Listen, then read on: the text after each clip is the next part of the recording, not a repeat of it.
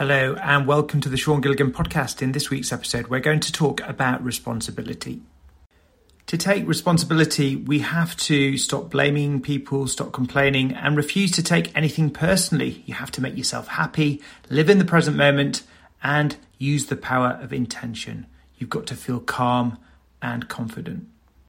When you take responsibility, rather than blaming somebody else, you blame yourself for something.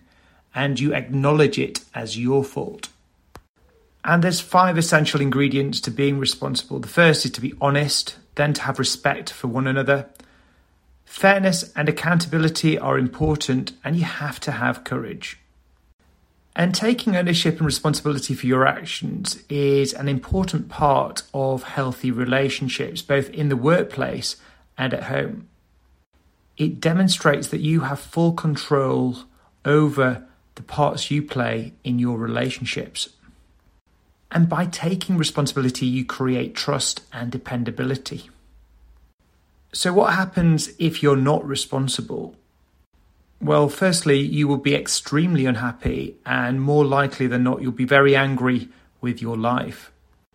This can lead to job hopping and going from one meaningless job to another. Taking personal responsibility leads to success. And being responsible is about conscientiously making the right decisions to seek to improve yourself, but also help others. And responsible people accept the consequences of their actions. So, is responsibility a skill? Absolutely. Taking responsibility is by far the most important of skills to have in business. So to demonstrate responsibility, make an extra effort to show that you care about others and use it as a chance to show people that you know what needs to be done and you're willing to do it without someone telling you to do so. Of course, we have job responsibilities, which is what businesses define as the work that needs to be performed in a role and the function that an employee is accountable for. At work, we're all given a set of tasks to do as part of our job. So it's only our responsibility to get them done. And of course, leaders, managers and people want tasks completed brilliantly. Completing tasks in a mediocre or average way will not impress people around us.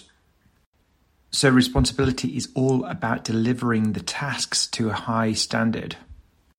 It's the result that counts, not the responsibility. For example, I could be responsible for some keys, but if I lose the keys, that's no good to anyone.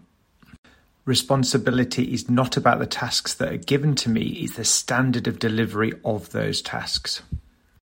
And to have a complete understanding of our role, we shouldn't just see our job as a series of tasks, but we should go the extra mile and over-deliver.